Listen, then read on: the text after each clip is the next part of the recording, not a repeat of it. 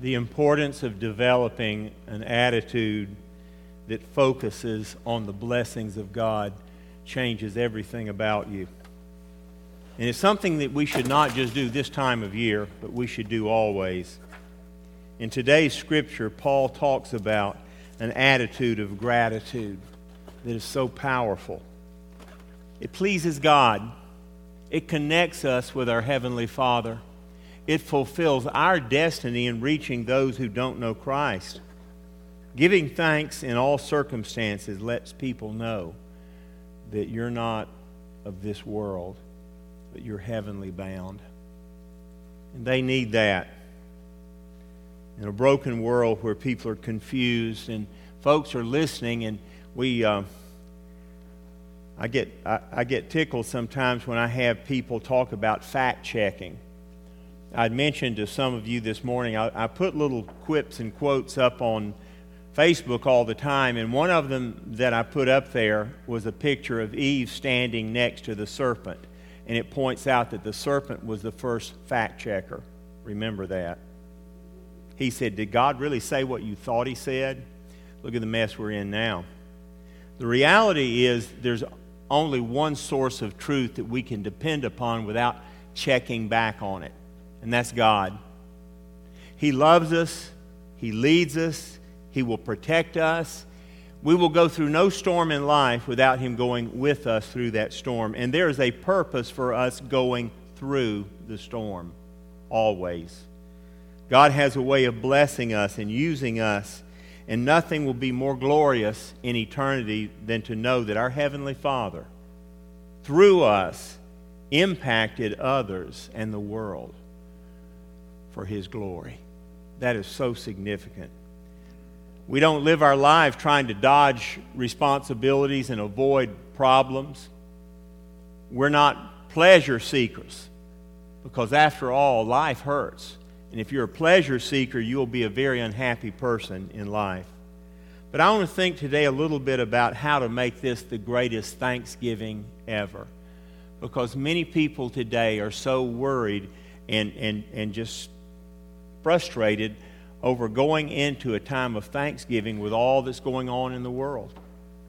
But we need to give thanks. The first thing we need to realize is the significance of a gracious outlook changes who we are.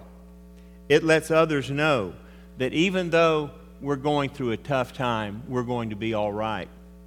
You know, one of the hardest things for me to do these days at 62 and a half years of age is when I'm in front of my computer and it asks for a password. You ever come to that and you think, okay, now, which child or dog or cousin or uncle did I use as my password? My wife even got into the thing of she bought a book and put all her passwords in. I said, isn't that defeating the purpose of a password? And then we lost the book. That happens. Passwords are funny things, but I was reading the other day in Eugene Peterson's The Message, and I read the 100th Psalm, and listen to how he interpreted this a few years ago. He says that it says, enter with the password, which is thank you.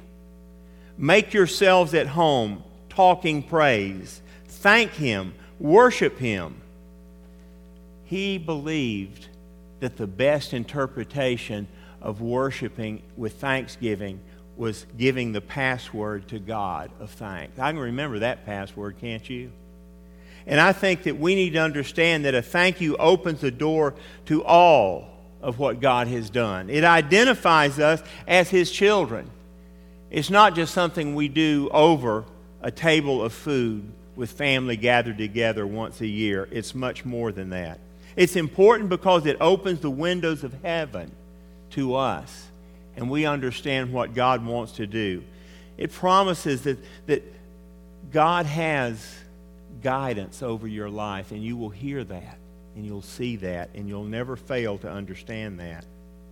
There's a rabbi walking through the country one day through some fields, and he looked over at one of the farmers there that was working, and he asked him, said, how are things? And he said, terrible.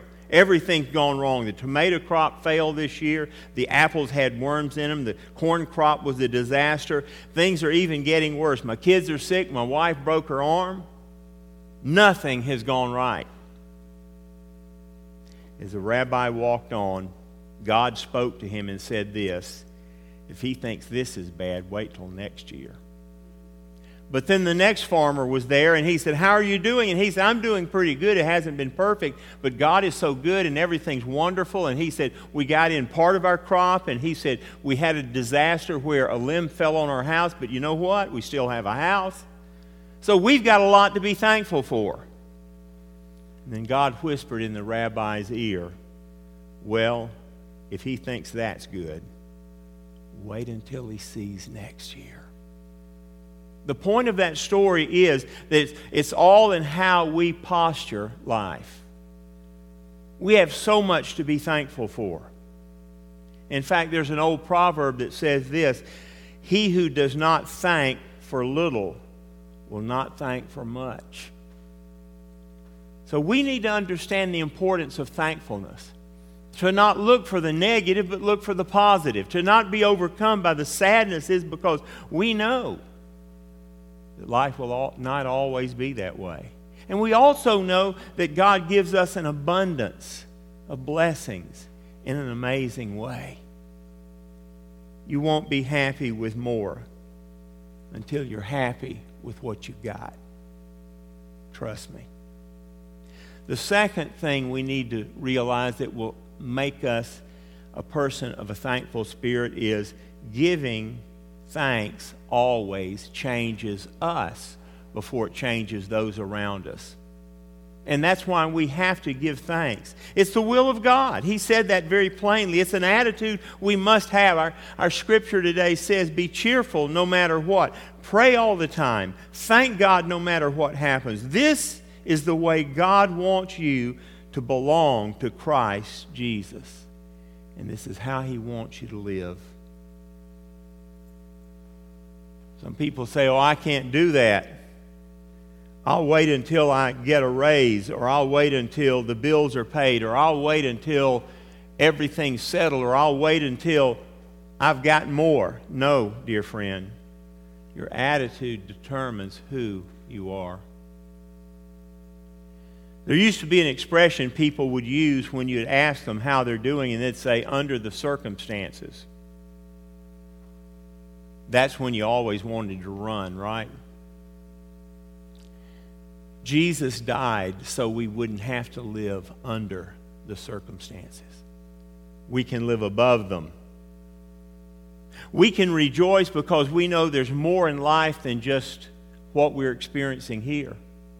We know that every bump and every barricade and every detour we have to take in life is for a purpose. It's to conform us to the image of Christ and make us useful to someone else. To prepare us to what God wants us to be. 1929, a group of ministers in the Northeast, all graduates of Boston School of Theology, gathered to discuss how they should conduct their Thanksgiving services. Things were about as bad then as you can imagine at the beginning of the Depression. The bread lines were depressingly long, and the stock market had plummeted to the point later on they called the Great Depression. But in the midst of that, one of the old professors stood up and he said, this is not a time to give up on Thanksgiving. It's a time to be thankful. For God has blessed us immensely, tremendously. We have so much to be thankful for. We should understand the importance of what He has given us. And sometimes we look at the front page of the paper or listen to CNN to determine what life is really about. Trust me, neither of them know what's going on really. They give their interpretation or their view or their slant, or they rewrite it. And in the midst of that, you want to believe what they're saying when you have within your chest the Holy Spirit of God. that lets you know that everything is going to be okay. I look back at some of the stories that we first hear as little children. Stories of a man like Daniel, who was facing ultimate death, not a pleasant death either. And all he had to do was just surrender to the pagan ways of the people there. But he didn't do it. Because God had instructed him, you will make a difference in life. Now, I got to be honest with you. None of us would have a problem with that as long as we didn't hear the sound of lions around us. But somehow that would change. When I was about 10 years old, they rebuilt the Grant Park Zoo in Atlanta. And they made it in such a way that you could go up within 5 feet of the lions. They put up this huge plexiglass. You remember that? And there's something about opening up that house. They called it the cat house. Now, I know what a cat house is, but that wasn't that kind of cat house. You open the door and you go in there and you look at the little jaguars and the other little animals. And then you turn the corner and there's a lion there who stands as tall as you do, who's staring you down, his eyes almost as big as your fist. His paws are as big as the top of this pulpit. And he's standing there looking at you. First time I went in there, it took my breath away. Not because I was afraid, but because I thought about Daniel. Your faith is not real to you until you depend on it and nothing else. That makes faith real. And we all go through that episode in life. We all go through that circumstance that we struggle with. And we say, God, why am I here? I can answer that very simply right now. You're going through what you're going through to glorify God. And how you posture your situation and how you deal with it determines whether or not God gets the glory. Thirdly, developing a gracious attitude is not optional. God didn't give us a choice. An attitude of gratitude is developed over time, not just on special occasions. It's developed through your struggles in life, in your tough times. Paul said in 1 Corinthians, always I thank my God as a Christian for all the blessings I have. Paul sat in prison, chained to the walls. He was shipwrecked, beaten, bitten by snakes, was run out of town many times. But somehow, every time he would go through that storm, he would grow stronger. And I remind you that Saul of Tarsus was not a tolerant man, wasn't a kind man either. But when Jesus confronted him on the road to Damascus, his life was changed drastically. So don't tell me that God can't change your life. Understand the importance of doing this. Your greatest gift to Christ Jesus is allowing Him to shine through you, to help you to overcome your frustration and your bitterness and your anger sometimes over situations that just didn't work out the way you wanted. Yet God had a purpose and a reason and a place for sending you that way. It is so important. I always remember the story about the boy from Chicago many years ago. My cousin who grew up in Chicago told me this story. It's a true story. A young boy who grew up in the Episcopal Church had begged his dad for a car on his 18th birthday. He wanted a specific kind of car, a very flashy car, a very special car. Maybe like the car you've got across the street, Dawson. red sports car. He wanted that badly. And he told his dad over and over and over again. And his dad, for his birthday present, handed him a box. And he opened it up, and you know what was in the box? A Bible. And he said, "This is for you, son, because I love you and I know you're going in the right direction." The son threw the Bible across the room, stormed out, went off to see his friends to become bitter beyond understanding. He came back that night so drunk he could barely stand up. And his mother was sitting on the front porch waiting for him. And he said, "What do you want?" She said, "Your father gave you this Bible. I want you to open it up and look inside of it." And he wrote the most beautiful statement about the love of his son. And he said, "I want to give you everything possible, but I first want to give you my Savior. Because at age 18, you need him from this point forward, and you have not made that commitment." And at the bottom of the note, there was a key taped to his sports car that was behind the house. The mother said that her son did not run around the house. He lay on the porch and wept for the longest time. The mother told the friends in church that she told this about, she said, "I never touched my son."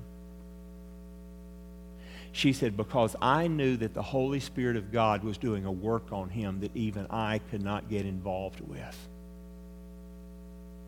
He rose up, he repented, he got the sports car, but he changed forever. Dear people, remember, God is going to send you gifts. And sometimes they're not going to be packaged the way you think they should be. They may lead you through a pathway that is frustrating and aggravating, and you think, "God, aren't you supposed to protect me from this?" And God very quietly whispers, "No, this is exactly where you are to go. This prepares you for your future." A friend of mine went into basic training to be a Marine. And he said in the office there in Atlanta that he went in to apply, there was a picture of a playground with swings and teeter-totters. And it said underneath it, "This is not Paris Island." And he said they weren't kidding. But he said they weren't building me to go into an elementary school class. He said, "I wanted to be a Marine to defend my country. And they put me through paces to do one thing, so that when you hear a command, you hear nothing else. You don't hear the dropping of shells and bombs. You don't hear the yell of people that are fighting and dying. You only hear one thing, your commanding officer telling you what to do." That's what makes the difference. Well, folks, we're in a weird time. And in the middle of this coronavirus that was supposed to be dying out, and now it's coming back, we struggle with that. It's not coming back everywhere. We're using wisdom here, and we're being very careful. But I always remember that we need to appreciate everything God sends. When this coronavirus is over and life returns to normal, if we ever know what normal really is, may we never ever take for granted again a handshake from a friend, a hug from a family member, being able to worship and sit beside those that we love. Heck, we'll even enjoy a boring night at home with family. We'll be thankful for full shelves at the grocery store. Need I say there'll be 2-ply toilet paper around? We'll enjoy coffee with a friend, long walks with our dog, wedding ceremonies where people weep and hug one another, a busy day at the office, saying goodbye in a funeral service as we have always done, gathering together around family to get them through that storm, and understanding that each and every breath we take on earth matters. And I give thanks for the fact that we are here to do that, and that day will come. Give thanks. Let God know how He's blessed you, and be encouraged. He's still in control. Nobody voted Him into office, and nobody will remove Him from His throne, and He loves you. Amen. Let us pray. Lord, forgive us for taking so many of your simple blessings for granted, and help us to grow up and understand how much you really love us. That we would understand what you sacrificed for us to have a relationship with you. You gave your precious Son to die, and He was willing to go. And God, because of that, we come together today, and we have hope. We're not worried about what the stock market says or what the people in the news say. All we know is what you have promised us, and we trust in that. And therefore, we prepare for Thanksgiving. Lord, speak to someone today that needs to make that commitment in their heart of hearts. Give them a desire to do the right thing and begin on the path of gracious thanksgiving. And we pray this in your holy name, Lord. Amen.